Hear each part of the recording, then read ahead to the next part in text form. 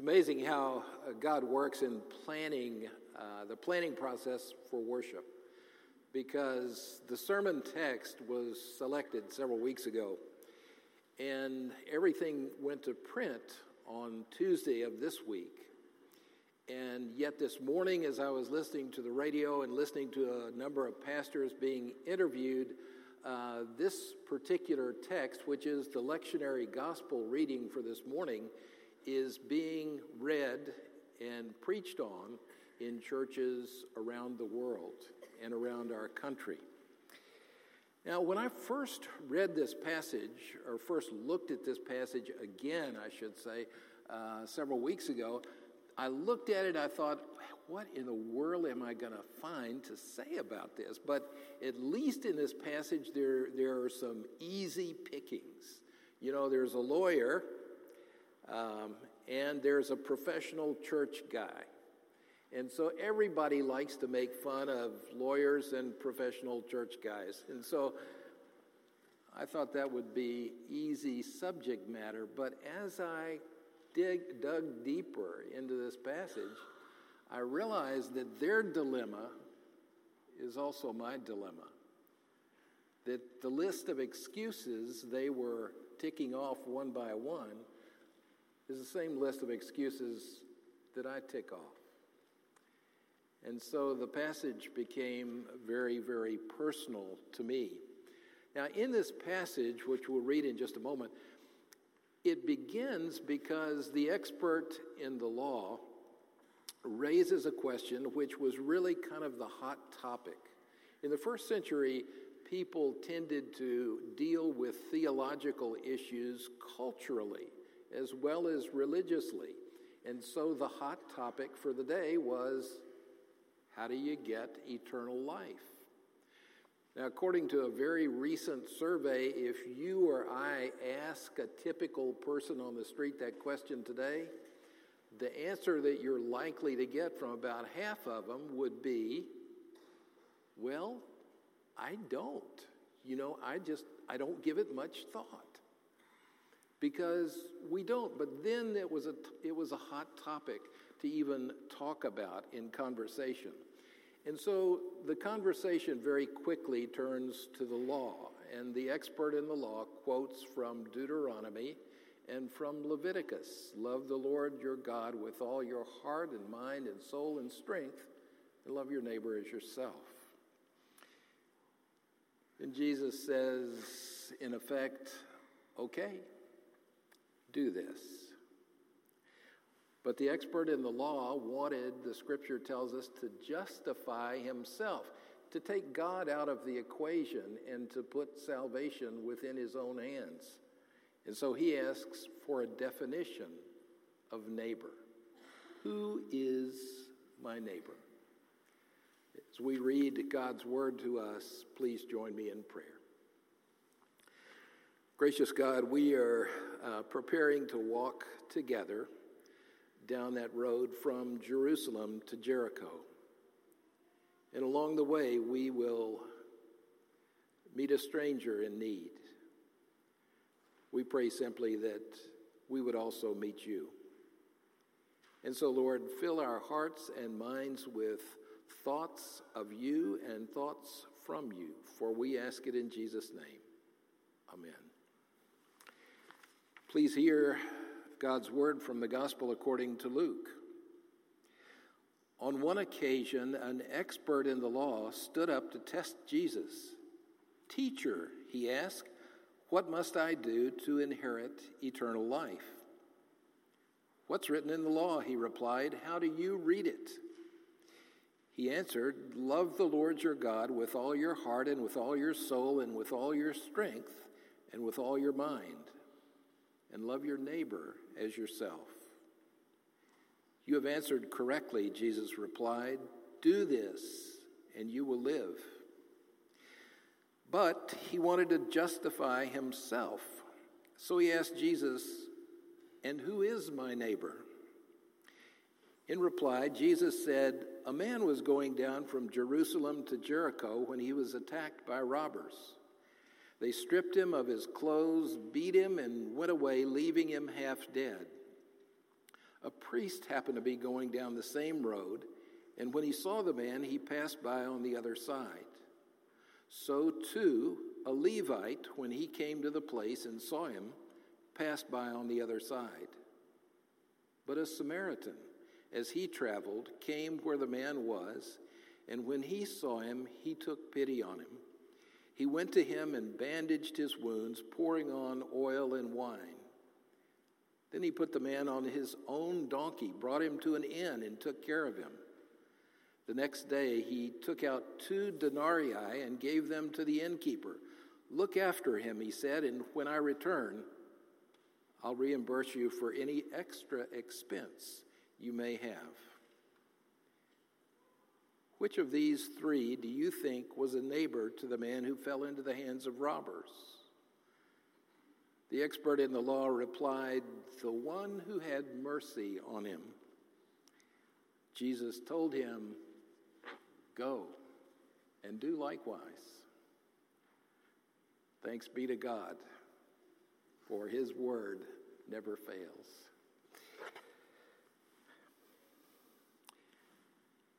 In the temple, there were 3 categories of workers.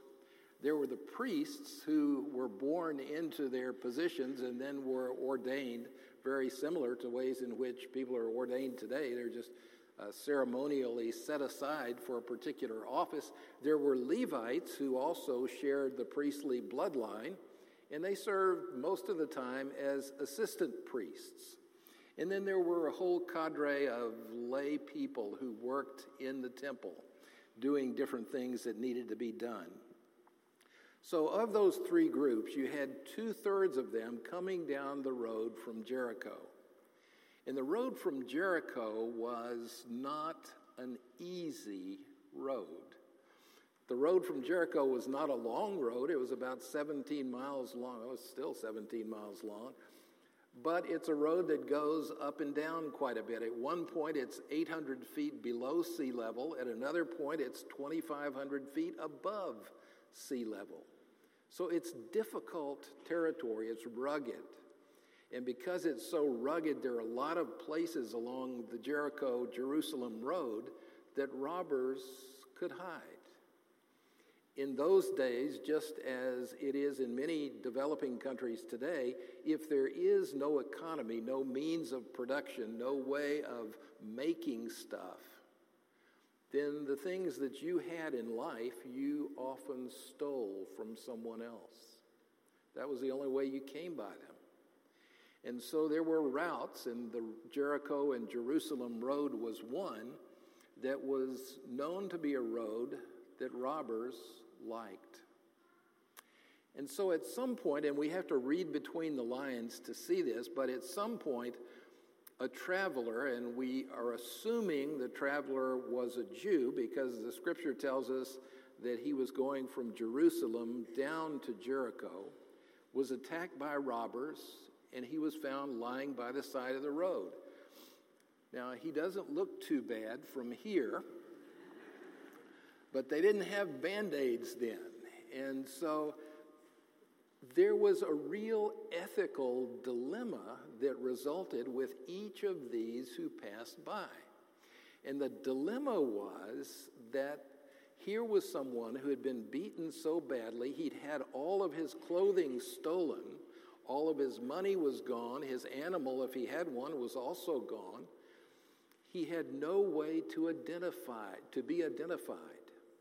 People couldn't tell who he was ethnically or religiously or culturally or educationally. You know, the main markers that you and I have when we identify people, we may not think of them in these terms, but the most obvious one when we meet somebody is we will look at their clothing, and that tells us something about where they're from, what position in life and in society they might have. The next thing we often make some sort of a judgment from is their language. Do they speak French or English or Spanish or whatever? And in a country like ours, where English is a common language and covers lots of ground, we often look beyond language to looking at accents. Is that a person from East Texas or a person from West Texas? Is that a person from Louisiana or a person from New Jersey? You know, what does the accent tell us about this person? Well, those who were coming down the road, and at this point it's the priest followed by the Levite, were not able to use any of those clues, because here was someone who had been beaten so badly, he was speechless, and he was naked. He had no clothing. So they couldn't use dress, language, or accent to identify him. And that presented the dilemma. The dilemma shows up, first of all, for the priest.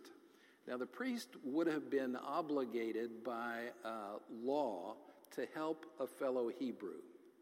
But if it turned out that this mute person lying by the side of the road was an Egyptian, a Syrian, a Phoenician, or a Greek, then the priest was not obligated to render any aid. He could walk on and nobody would think the worse of him. There was also the distinct possibility that since this person was speechless and unmoving, he might already be dead. And so the priest, if the priest were to touch a dead body, would have to turn around, go back to Jerusalem, and spend the better part of a week going through an elaborate series of cleansing rituals. And during that time, he would be cut off from the society around him. He wouldn't be able to earn any money from his priestly functions. And so he would be basically in quarantine for a week. Now, there's also the possibility that was very prevalent in that part of the world and still exists in a lot of parts of the world today, of community vengeance being exacted upon somebody that gives aid. Now, today we have Good Samaritan laws, really, that came from this passage, that are intended to protect those who render aid to somebody that they don't know. But community vengeance is a very powerful thing. I ran into that when I was in northern Kenya, in a very remote part of the country. And it happened, we came across somebody who had been injured in a motorcycle accident. And I told our driver, who also happened to be a friend, to please stop, and I would do whatever I could to help this person, because I told our driver, even though I was not a doctor, I was better than nothing. And he said, I can't let you do that. Let's just drive on and we'll wait and we'll see if somebody stops. And later on, since I respected his judgment, I did what he said. Shortly, somebody did come by that happened to be three local people, and they picked up the injured person and took them on. But I asked about it later, and they said, well, if you care for that person and things don't go well, they'll take it out on you. That's just our custom here. And so he was saving me from a potential confrontation with community vengeance. So the priest, after going through all these different things on his mental checklist, was left with that basic question that used to drive me nuts when I was a kid. Do you remember that point that your parents would come in and present a dilemma to you, and you knew what the answer was supposed to be, and you were hoping they would provide it, but all they would tell you was, well, you just do the right thing.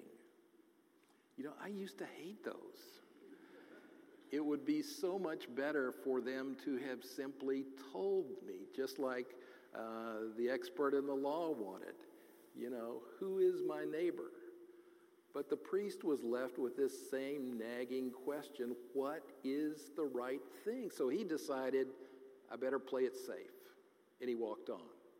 Now the Levite who functioned, most of the Levites in Jerusalem functioned as assistant priests. The Levite came along and he'd seen the priest walking, so he took it, I'm sure, as a sign that if my boss walks on by, nobody's going to criticize me if I walk by. And so he passed by on the other side. And at that point, the Samaritan comes along.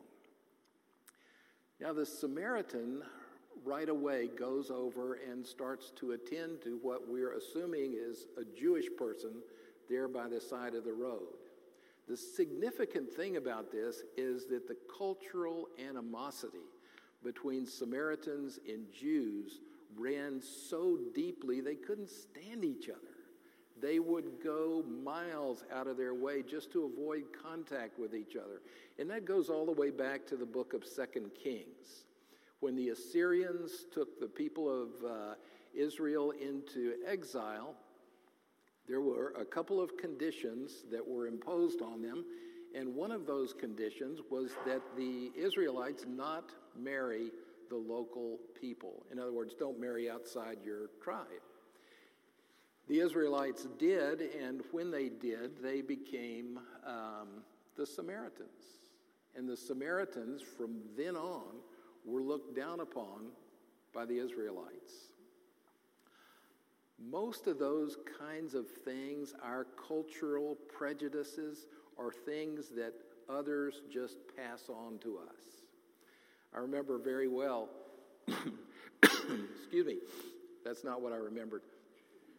I remember very well in high school, there was a new kid that came in.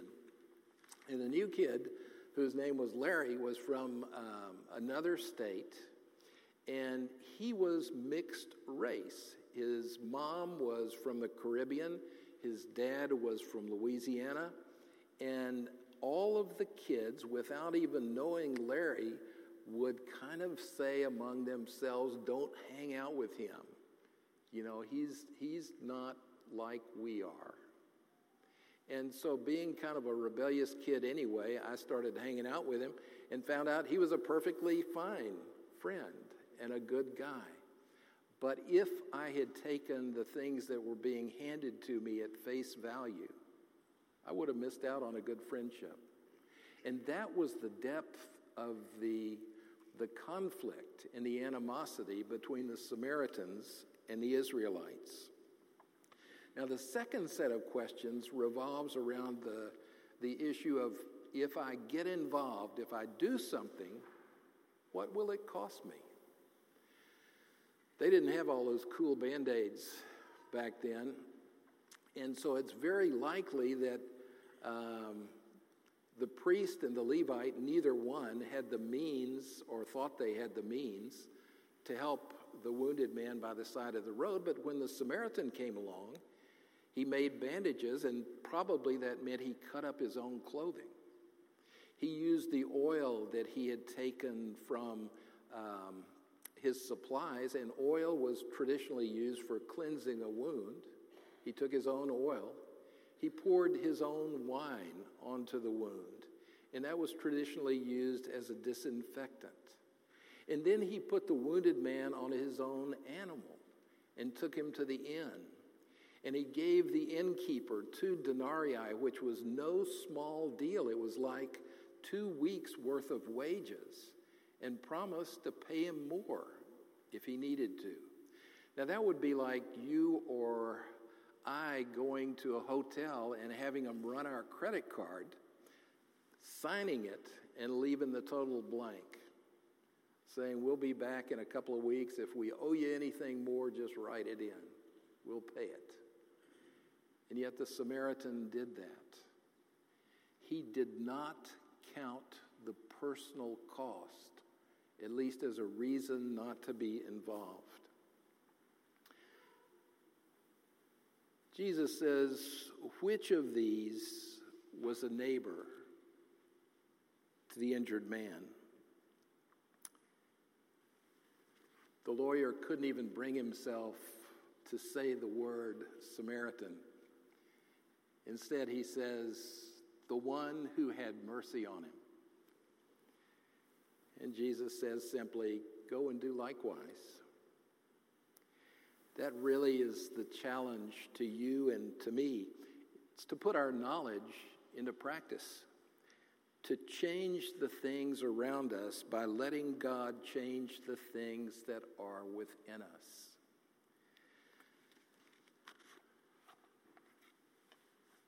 I happened to be in a very small village. It was about 2,000 people.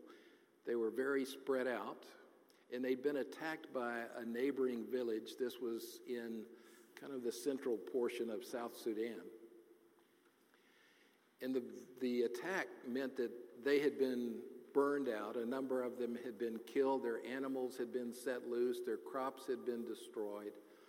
And so at that point, we happened to be invited into a council of elders that were trying to decide what to do about the people that had attacked them. And there was, as you might guess, quite a movement afoot to hit back as hard and as fast as you could. And so that discussion went on for a long time, and then the oldest member of the council, the oldest elder in the community, someone who was not yet a Christian but had been studying the Bible for about 2 years, stood up to speak, and he said, "You know, if we do this, nothing is going to change. This is going to be a cycle that will never end. The only thing that will change is if we allow God to change their hearts and ours." And so the tone of the whole discussion changed, and they decided that even though they were skeptical, they would give it a shot. So Jesus said to the young expert in the law, as God says to us, "Go and do likewise."